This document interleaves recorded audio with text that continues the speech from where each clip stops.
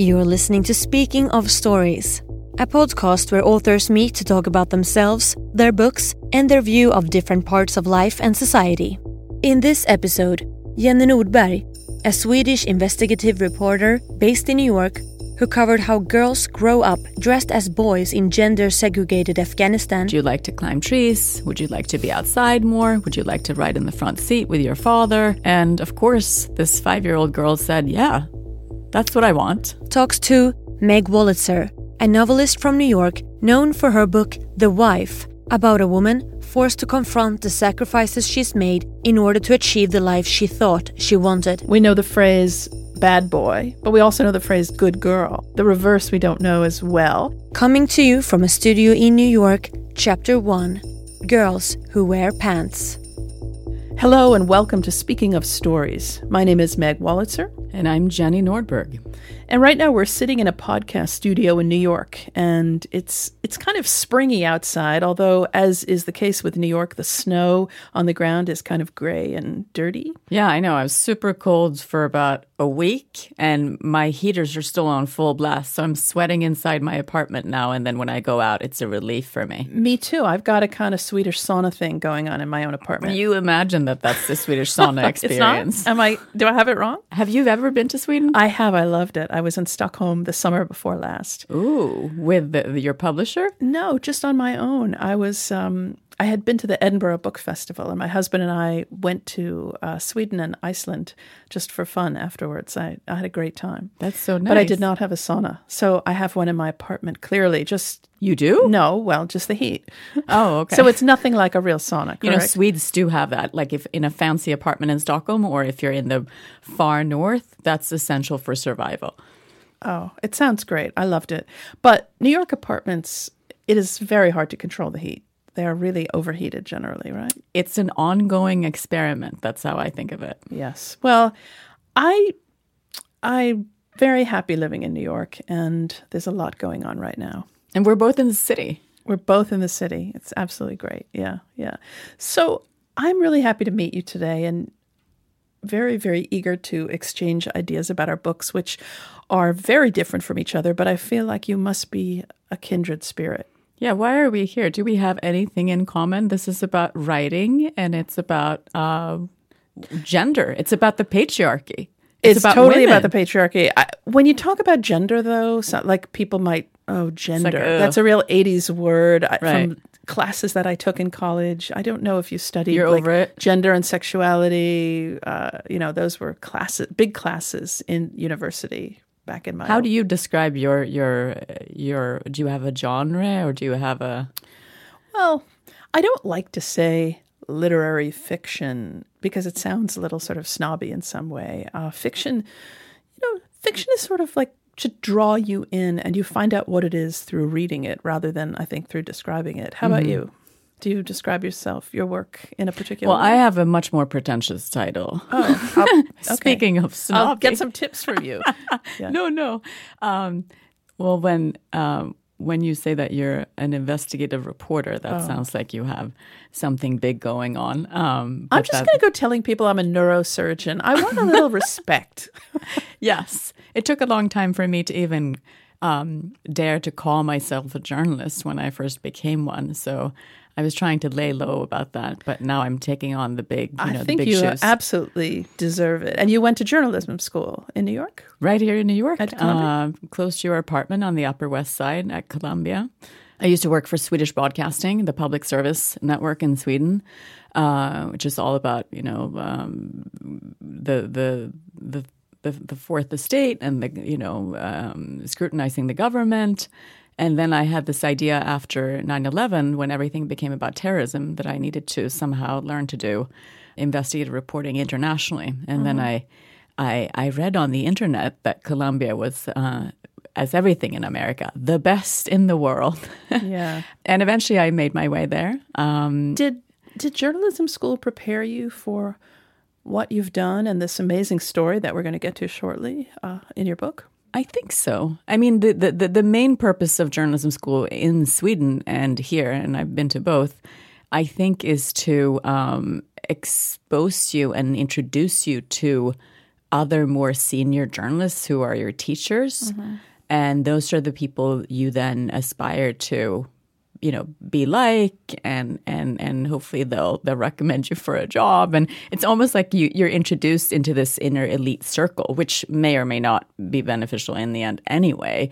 But and then you learn the language and how it's done. But I think nothing can really prepare you for coming into a completely new environment and trying to figure out what's going on. Well, I've been reading a lot about immersive journalism lately. And when I read your book, The Underground Girls of Kabul, I felt also that you had really penetrated the world that you described. And it was like that book, very human, because you really got to know the characters in the story. Before you talk about it, I just wanted to sort of say for listeners that the book is about this phenomenon in Afghanistan in which girls are dressed up as boys when they're very young so that they can live their lives more freely, but also, I think, so that their families can have respect. Would you say that that's an accurate way of presenting it? That's a big, important reason for it, yeah. So you're in Afghanistan. How did you discover this story and this subculture? Well, I was in Kabul, my first trip to Afghanistan in 2009, and I had covered the war and the what was called the war on terrorism for a long time from the outside and from here for almost a decade. And I was wondering what was going on with the issue of women and women's liberating women. And that whole thing that we were sold also that was going to happen to Afghan women and we were going to take care of it. So I was there for more of an exploration to do a documentary. And I walked into the apartment of a female parliamentarian in Kabul to talk to her about women's rights. And as it turned out, she had to go and take a phone call in the other room. And I was left in the living room with her two twin girls, her two daughters. And I knew that she had 4 children in total. There were 2 girls, 10-year-old twins, and then there was a middle child and a youngest son, a 5-year-old son. And the twins and I spoke because they knew a little bit of English, and it was very basic. It was like, what's your favorite color? What do you want to be when you grow up? What do you want to be? Right, exactly. They said to me that they asked me how old I was and why are you not married? You're so old. They had some commentary too. And then all of a sudden one of them said to me, our brother is really a girl. And I said, yeah, personal pronouns and things are strange in Kabul. And the other one said, no, she's our sister. And I said, okay, just moving right along. And what's your favorite food? And that's how the story began, with the older sisters telling on their younger sister, who was disguised as a boy living in this family. And the mother, who's the parliamentarian, how did she explain it to you? I mean, I know the answer, but our listeners don't. Well, I eventually met their little brother, or so I thought. And this was a child who looked completely like a boy. It was a little kid in spiky short hair and pants and a denim shirt, who resembled his sisters for sure, but to me was clearly a boy with more of an aggressive body language and having all those masculine traits that you can still have as a child. And I thought to myself, is this a boy or a girl? I don't know. It's a child. And then I decided that it would be just a weird thing to bring up with a mother. So I didn't say anything. I just conducted the entire interview with her, talking about the things I had come to ask her. And then eventually she said, we dress our youngest like a boy, right? And I did that thing that I think of as show no emotion. Swedes are very good at it, by the way. And I just looked at her and I said, why is that? And then she began to, in a very matter-of-fact way, explain that this was a problem for me, that I only had 4 daughters and I didn't have a son. This is a very strict patriarchal society. If you don't have a son, it's a problem. You're not only seen as weak and vulnerable as a family, but you are, in fact, because there's no one to take care of you when you get old. There's no one to support the parents. You will have no one to carry on the family name or to inherit the property. It's very embarrassing also for a husband whose wife can't have a son. And the boy is what counts. The son is celebrated. The girls are seen mostly as a burden on the family. They will eventually be married off and go off and live with other families. So in my work as a politician, this was hard for me, and I was constantly questioned about why I claimed to be able to do things in politics, but I couldn't even produce a son for my husband. And it was not only were we shamed, but it created actual problems for us. So I proposed this to my husband about our youngest girl, Manoush, and we also took it to her and we said, "What do you think? Would you like to ride a bike? Would you like to climb trees? Would you like to be outside more? Would you like to ride in the front seat with your father? Would you like to be one of the boys?" And of course, this 5-year-old girl said, "Yeah, that's what I want." But what was so interesting, I mean, and the whole book is just wonderful, I want to say. I loved it. It was very, very absorbing and very, very sad, but gripping the whole way through. Thank you. Is that it seems to me that even if people in, say, a village know that there's a family with a child who is being disguised as a boy, it's still better than if it were a girl, right? I mean, it's still sort of accepted in some way that this goes on?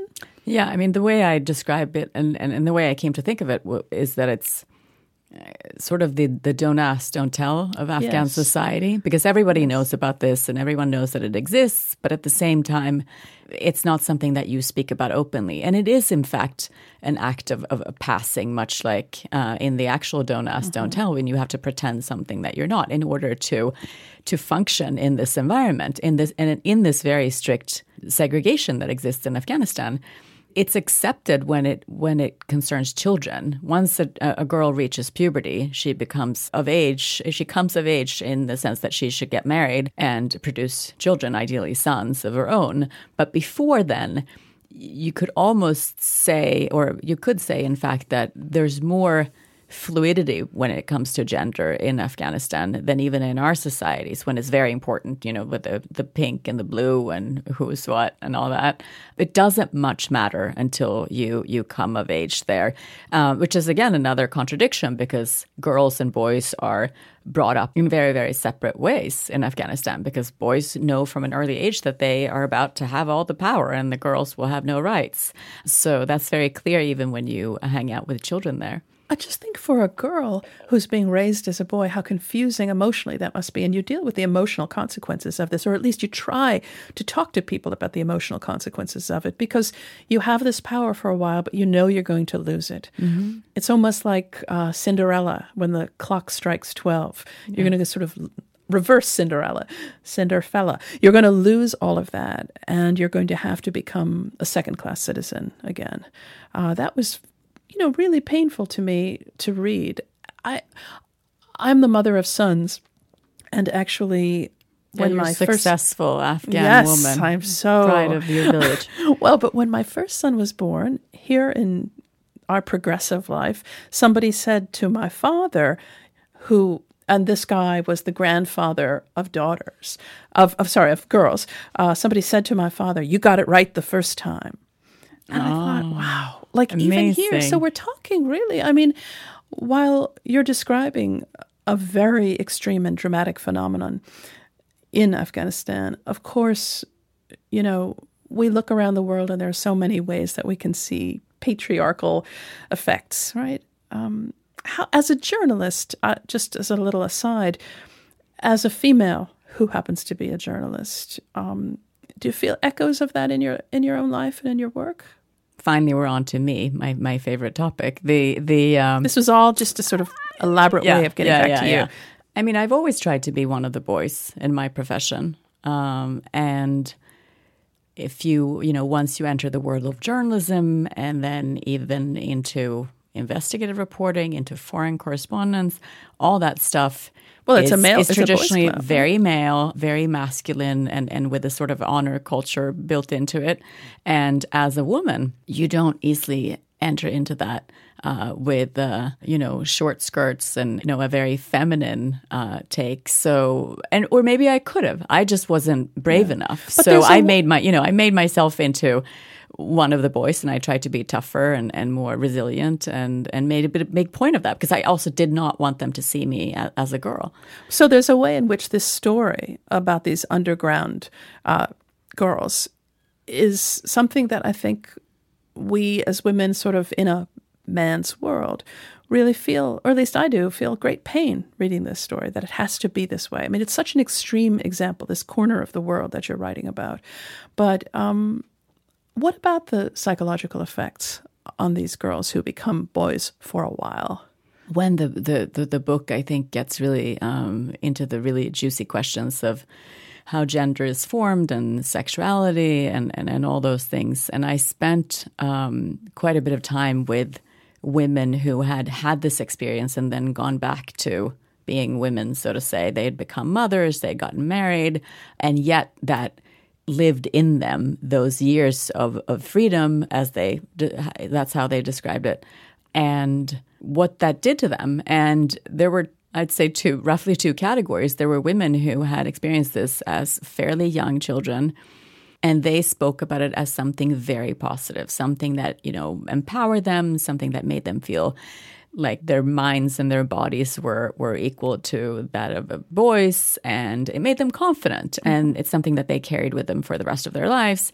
And quite a few of these women rose to become politicians and activists and very educated and sophisticated including women. your member of parliament. Right, exactly. Yes. And then there were other women who said right away that this is something I wish had never happened to me. I would never do this to my own daughter.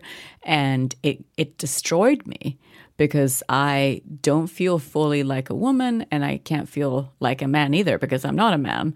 And I'm stuck in this hinterland almost. And it affects me every day, and it affects my thoughts and my marriage and my all over existence. So it's very, very painful for some women. But then again, you have to consider, which also took me a while to figure out, that Afghanistan is such an extreme environment. So the list of concerns and fears and crisis that you have in a war zone, there's so many things that come before questions of gender, not to say that those are irrelevant, but for a person who lives there and who may have had this experience, even for them, this may not be the biggest trauma.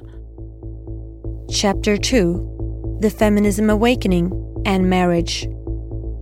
Do you find that mothers whose sort of desires and goals for themselves have been tamped down get pleasure and power emotionally from having sons? Because I feel that that's the case in Western culture as well. Ooh, that's interesting. Well, you tell me, because you're a mother of sons. Is that the status marker? You're like, I have the boys, and like someone who brings along two girls, there's a bit more. No, it's different from that. Mothers of girls, I found, there was a group of mothers who took their girls to a ballet class when our kids were all in preschool together, and I was sort of envied them going off to do this, and the mother-daughter closeness, because I'm very close to my mother, and I grew up in a sort of semi-matriarchy, I guess I would say. I have only a sister and a very strong mother. I have a father as well, but the mother my mother's a writer and sort of got a lot of attention. And I saw what these girls, these sort of empowered girls had, which is so different, of course, from what you're describing going on in Afghanistan. And having boys, there was a way in which it was sort of described as kind of like, oh, they're wild and what can you do? These were very sexist ways of delineating.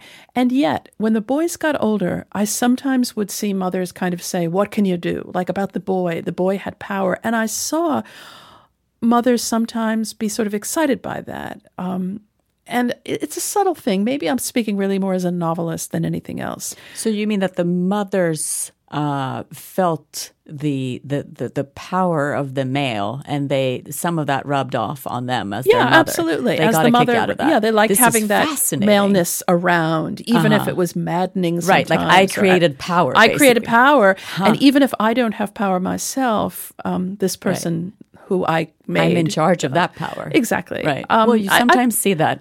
I've seen that occasionally. No mothers-in-law mentioned or anything. No.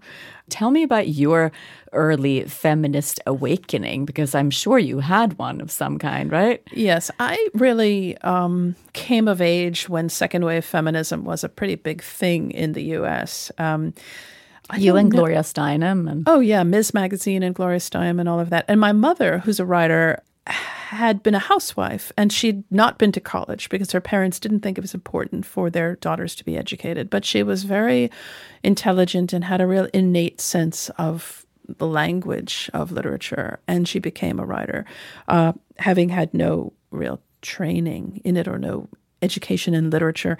And I watched her as her life just sort of emerged, and it was kind of amazing to see.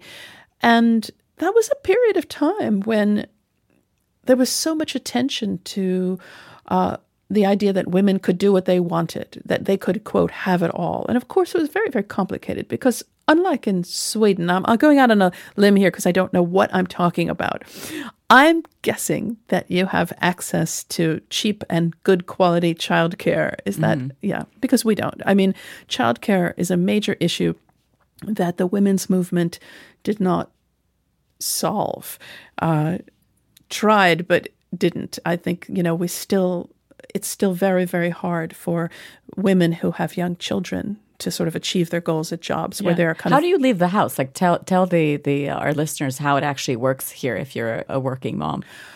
Well, you have to have the money to put your child in some kind of daycare program that you feel is safe and good and of high quality. And they're very, very expensive. Or a lot of people have a babysitter or a nanny if they're wealthy. So you have to have, or you have a spouse who stays home, and sometimes that's the case. But if that's the case, then you're really dealing with one income. And people really need two incomes in most places, I think, to survive. It's so very, very expensive to raise children. So what is it like in Sweden? Well, there's low-cost, high-quality daycare, and beyond that, we have quite a few other problems, of course, with then the fact that someone needs to pick up the children, and they're not there all day. And I mean, it's not a perfect system, but it is substantially better, of course, than having to arrange for it. No, it's very, very expensive at a high cost. But this was the same then, or this was even worse, of course, I presume, when you were younger, when you saw this happening in your own family. Well, my mother didn't leave the house. I mean, that's one of the things about being a writer, because I'm a writer, I'm married to a writer. So we stayed home when we raised our children. Mm-hmm. But for people who have jobs and want to be seen as being really valuable to, say, a corporation, you have to sort of say, I give myself to you, corporation. And, it's very, very painful. I wrote a novel called The 10-Year Nap that actually deals with some of these issues about what happens when your children go back to school. You've had this blissful period. Sometimes people leave work and, raise their children. The children are then school age and they try to go back to work. But the world has changed. The companies have moved on. Do you even want to work in that same way that you did? It's really often about meaning and what is a meaningful life. And that's when you started to think about women's lives and what it's like for women if they want to actually get out of the house. Oh, absolutely. It's something I've been thinking about a lot. So my mother sort of showed it to me kind of, on the job. Like in my house, I watched that chrysalis take place, really. What kind of writer are you and were you? Did you always write and you had the great American novel in your drawer when you were 12, or was it more of a painful process? Are you a natural or are you a taught writer? Well, it sounds a little obnoxious to say I'm a natural, but I guess given a choice between those two, natural and taught, I always loved to write. I always loved to write. I always loved to read. I always made up stories. I had a serial novel that I told myself on the way to school when I was very young. And it was interestingly, about two brothers who were the heirs to the Kraft cheese fortune. and they were very wealthy, and one was bad and one was good. I mean, and I told myself this story walking to school. I was very lost in that. So I think I do come by it pretty naturally, but I did have a mother and do have a mother who showed me that this is something that you can do. And she basically never said to me, well, maybe you should find something to fall back on. Mm-hmm. So you never tried out plumbing or anything before you became a writer? You were always a writer? Well, plumbing, yes. No. Plumbing, no. Nothing. I was always a writer. If I had to do it again, I would have liked to maybe be a psychoanalyst or go to medical school, but that's my next life. Deep dives into people's psyches. I think that that's what you do now, though. Well, I try. I mean, I think there's a lot of overlap, really, between writers and psychoanalysts. You really, really do try to approach interiority.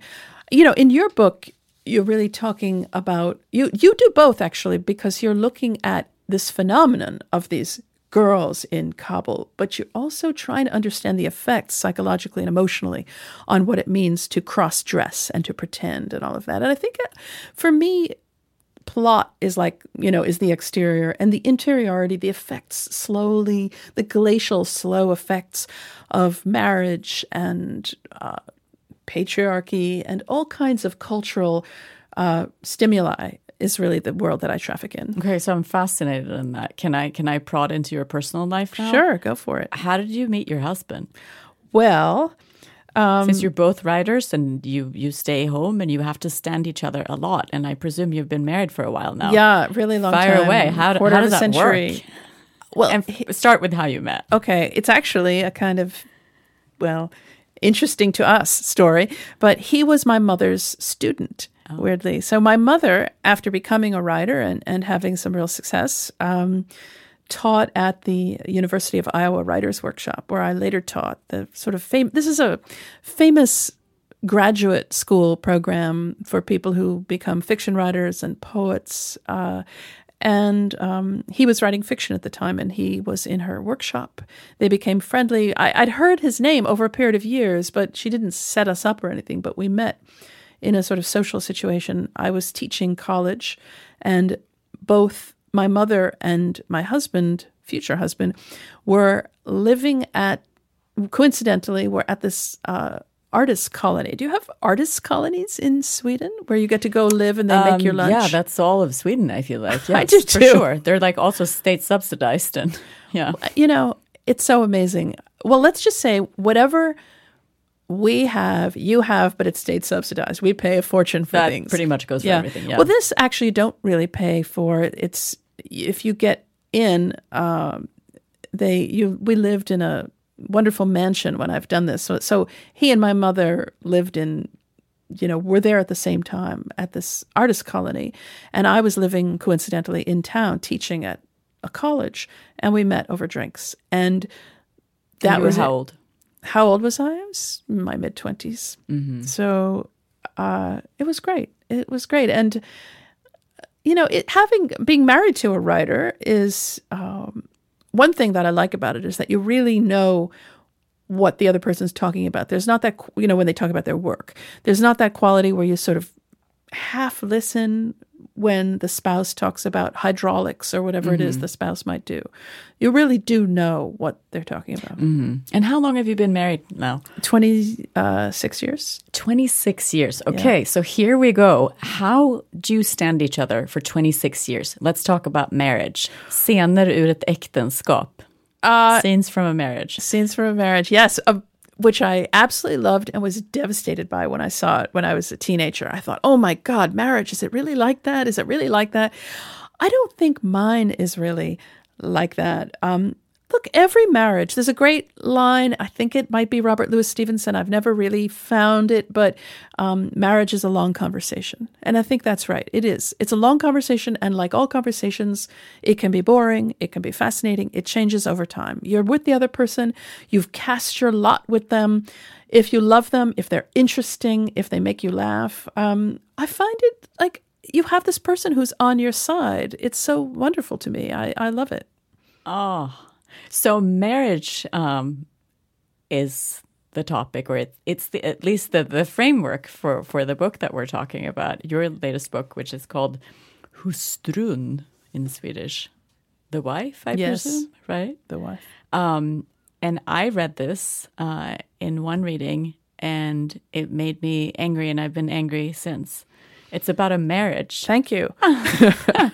That's the effect you want, right? Like Yeah. you want to move someone. I want to talk about the how the idea for this book was conceived. Was it with you for a long time, or can you talk about how that came to you? I think it was with me for a long time. I think what happens with most novels is that the idea is sort of marinating inside you for a long time before you really know it. I mean, these were things I thought about and didn't really articulate to myself in terms of fiction. But for instance, as the daughter of a mother who was a writer, she had sort of come into her own in a writing culture that also was very sexist, where men kind of strutted around, and there were a lot of the big mid-century male novelists, and there was a sort of acceptance that it was okay for them to be this way. It was like bad boys. There was that quality. Like the rock star writers. But even more than that, it's like you had a situation like Norman Mailer, who stabbed his wife and was not shunned, just sort of went on as this famous writer, and they would get into kind of like near fisticuffs on talk shows. And the culture supported and was excited by that idea of kind of bad boy men who could misbehave, and they were rascals and they were obnoxious, but they were brilliant. So everybody should read them. So men behaving badly and having these big, passionate characters, which would then translate into amazing works of fiction. Yeah, I mean, I got the sense really that men were allowed to be messy and big, and women, if they wanted to sort of get far in a literary world, more often than not, it was for kind of shapely books that were perhaps devastating, but not like big, sprawling, messy affairs for the most part. But isn't that how it is sometimes still? Like the male coming of age or awakening or midlife crisis. Or I mean, there's certainly more now by female writers, but that's always been a big topic, I feel like, for the male writer, whereas women can maybe contain their stories a little bit more or not led those kinds of lives even. Well, Hustrun, am I pronouncing it okay? Begins in the much of the book takes place in the 1950s. So we have that kind of housewife culture that's very, very different now. But even so, I wanted to write a book that was relevant now. This isn't a historical book. I mean, it does go over time. And even though it was important to set it there, to sort of set it in relief and show how extreme it was, we're going through an election year in which Hillary Clinton, I feel, is in a tough spot quite often because she has to be a certain way. Right now, we're going through the primaries, and Bernie Sanders, who is yelling about revolution, it's been pointed out in more than one essay and article that a woman can't yell about revolution. She's seen perhaps as shrill or loud. Crazy, yeah. So what are the options for women in writing, in politics, in the world? I mean, you become aware of the constraints, absolutely, even now in 2016. Right, and then you're right back in Afghanistan, where the male norm is so pervasive that you have to, in our society, at least that's where you have to start, and then you have to infuse a little bit of femininity in order not to be too masculine. You have to because calibrate that would be bad it. too. Yeah, absolutely. But back to your book, so you create this force of a man, a real character, and with all the classic behaviors that come with it, and also with the terrible sense of self, right? Well, this was the character of Joe Castleman, the husband of the wife, is a big bloated male novelist, a big mid-century novelist who I've invented, and it was a lot of fun to do that. But one of the things that made it particularly fun in this book is that, unlike my other novels, most of them, this one is in first person. So his wife, his Hustrun, Joan, is narrating the book, and she doesn't have to be objective. She's not. She's very angry. She's telling the story of a marriage, but she's telling it very much from her point of view. And he is a kind of spoiled, person. But again, marriage is a long conversation. And more than that, marriages are a contract between people. And it's not, I tell myself when I write novels, I like to know what I'm writing about. They're not just about characters or about situational or about place. For me, they're about ideas. And then almost immediately the characters really sort of come into being. And for me, this was a novel about male power and female complicity. Chapter 3. Bad Boys and Good Girls. Salty and Sweet Snacks.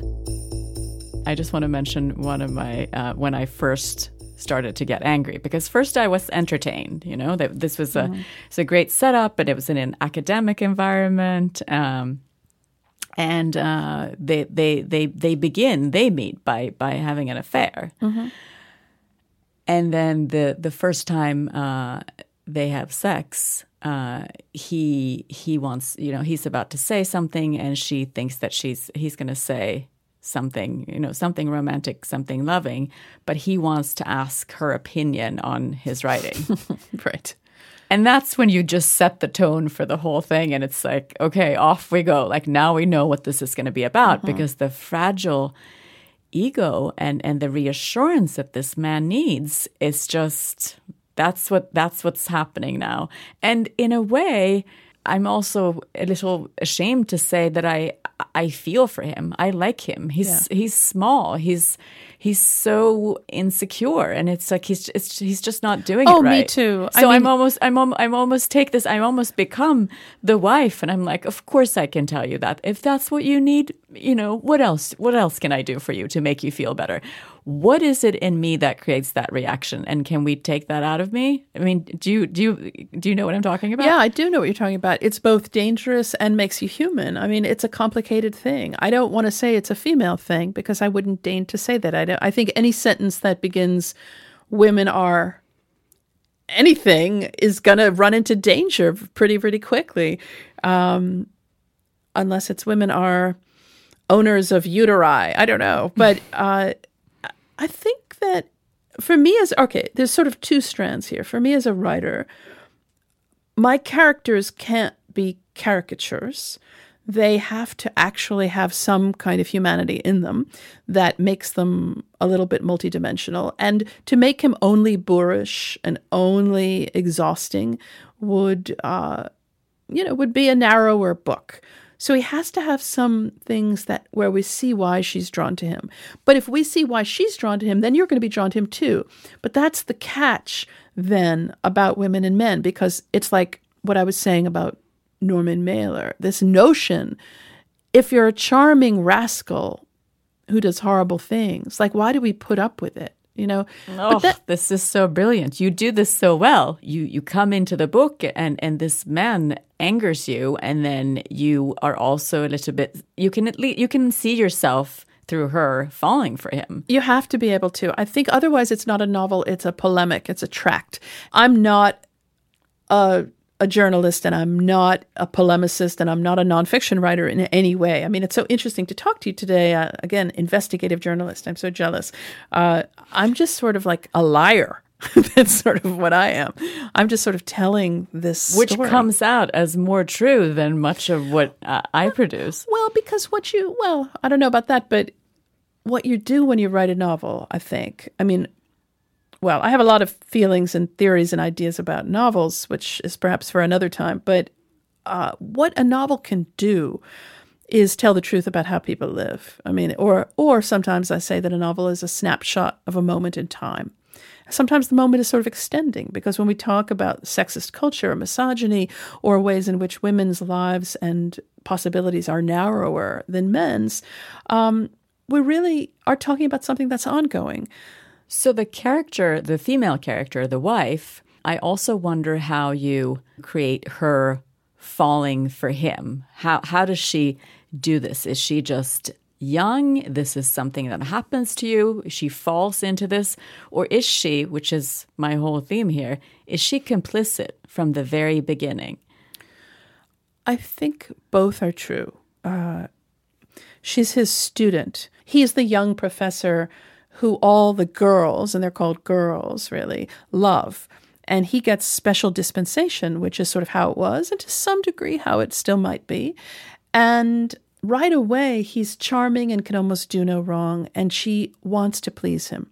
I think the idea of really, one thing that females in the society do have the option to do is to be a good girl. And there is that, we say actually, I was just thinking now, we know the phrase bad boy, but we also know the phrase good girl. Mm-hmm. Unfortunately, the reverse we don't know as well. Well, and the two of them go together, right? They go together, the perfect right. sort of sexual dynamic. But when they go together, I think it's because nobody is all one thing. Mm-hmm. Everybody needs something from the other person. Mm-hmm. That's why I don't know if the salty and sweet craze has hit Sweden, but all kinds of snacks now have to be salty. I think that's an American thing, but is it? Yes, I'm with you. It's a weird thing. It's a genius American thing. It is, because it's getting to the notion that what we want, we always want a little more of something that's not ourselves. So you might like to be around a man who acts like a boor if you feel you can't, because we all have boorishness in us or the potential for it, but maybe we don't enact it. So I think that she's both very excited by him, and he admires her early on. And that's something I think that everybody wants. But so moving deeper into the marriage of the wife and the husband, I want to circle back to this big question that I have and the reason for my anger, which is in what ways are we complicit? When she first meets her future husband, we talk about the dynamic between them and how she admires him, obviously, and then he gives her a little bit back, and then somehow that works for them. And then her anger is building. She manages it. Eventually, she becomes very angry.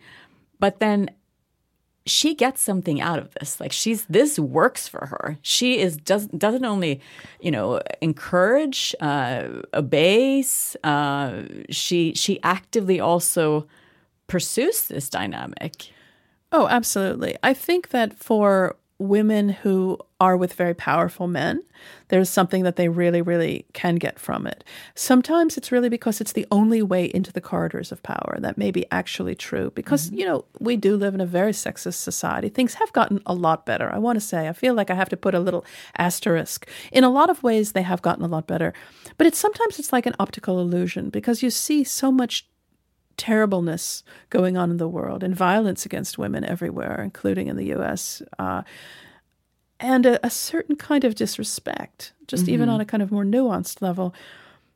So, but that's one reason then that where you could say you could still go back and blame the patriarchy, like it's the only way for a woman, or one of very few avenues for women to reach actual power. It's through a man, right? Well, it depends on the world. I mean, again, there are exceptions to all of these things, and there are powerful women there in the world. Absolutely, many powerful women in the world. I think that that's true. But since this still is going on, I don't think this would happen, what happens in the book. And again, I feel like I'm speaking in code because I don't want to sort of give away what really does happen in the book, but I guess you'll have to read it to find out, listeners. But I don't think this book could be set now and have the same meaning, but I think that it was important to set it when I do set it, but to show it happen over time, and the character of Joan, the narrator, the wife, really getting used to the deal that she's struck, the bargain that she's struck. And it does make sense still for her over time, and it becomes easier. Is she responsible for what happens to herself? Absolutely. So there's an element of choice and personal responsibility, and maybe also some of that old theory that the submissive is really the dominant in some ways. Yes. There's often a kind of almost a condescending sort of jokey thing that goes on where powerful men say, my wife is really the one who controls everything. But no, she doesn't. I mean, you like to say that, but so a friend of mine said something that has sort of struck me with great interest, which is, and I'm putting it in a novel that I'm writing now, which is that men give women the power that they themselves don't want. And I wonder if that's sometimes true, like in a domestic life. If the wife rules the household and is the one who knows where the the children's friends are and teachers are, this little corner, right? Right. The man doesn't want it, but you know what? Women really do control their destinies and fates in many places in the world, I hope. In other places, they don't. And this book, I hope, is sort of trying to show how far we've come, and in some other ways, how not far at all. Well, it is a very powerful story. And I also hear that there's a movie happening here. Yes, I'm very excited about it. Actually, it's, I hope, going to shoot in your part of the world. We have it's a part Swedish production and a Swedish production, I guess, with an American screenwriter, and I'm very excited about it. I hope it happens. And you have a female lead already? Yes, Glenn Close. Ooh. I know. Very, very excited. Have you met her? I did meet her, yes. I went backstage at a and play what was she like? was in New York. She was great. Of course, she's wonderful. I could see her in this part. Although, when you're writing a novel, you really... I feel like I don't know who... The characters don't have faces. They have blurry faces to me. But then I met Glenn Close, and it's like, you'll do. Oh. She's great. Yeah, she's yeah. wonderful. I saw her in a cafe in the West Village a few years ago, and she's just so exquisite. She's so beautiful. She's a beautiful skin and face, and a kind of a luminous look, but a very strong face too, which is great. Because Joan is a strong character, despite everything. Very strong. My last question to you: the world of a writer is so strange because it's like you're a fashion designer. You're a few seasons ahead already. Can you say anything about where you are at this very moment? Are you like posting sticky notes all over your walls, or are you taking a break? Are you on book tour? I don't like, ever what take other a people break. May we meet in the future? I don't ever. Okay, here's where I am, and then I want to ask the same of you. I am almost done with a novel that deals with female power. So now we have a powerful woman in this book, although maybe we did in that one too. But it's been exciting. I still, I guess, return to these ideas about men and women and how we live, because it's like the world is made up of men and women, and it's what I see. I live with a man. I look around at the world. I'm sort of interested in writing about geometries that take place in families, between the genders, between generations. So I'm sort of trying to do that again. And I also have a television show about to shoot of a novel of mine called The Interestings. So that's pretty exciting. So I'm going to sort of go to the set and see that while finishing my novel. So that's just so good. You're the fantasy of a New York writer the Upper West Side, and right? Maybe to some people, maybe about 3 people. And how about you? Where are you right now? Where am I? I got up at 3 a.m., so I'm not exactly clear on my mission ahead at the moment. But I'm teaching a new course at NYU downtown it's called International Investigations, which I'm pretty excited about, with all 12 people who are much smarter than I am. So that'll be good. And I do have some vague potential new projects. I was in Iran a few weeks ago. That was very interesting. So just one more country when you come in blind and don't quite understand what's going on. I didn't even ask you, and I feel bad about it, about the bravery aspect or the There's fear no aspect. bravery involved. The bravery is all the people who are there and who can't go anywhere. Yes, that's absolutely true. Yeah. I have a European passport and an American green card, and that's you can leave. The most luxurious setup you can have in the world, especially considering what's going on today when everybody wants to get out of certain places. Yeah. But thank you for saying that. Okay, Meg, this has been great for me because I got to meet an actual New York writer. Thank you so much. I want to keep talking when we turn off the microphones. I would like to say that was all from today's episode of Speaking of Stories. I'm Jenny Nordberg. And I'm Meg Wolitzer. Thank you. You can hear all of our episodes on iTunes or via Acast.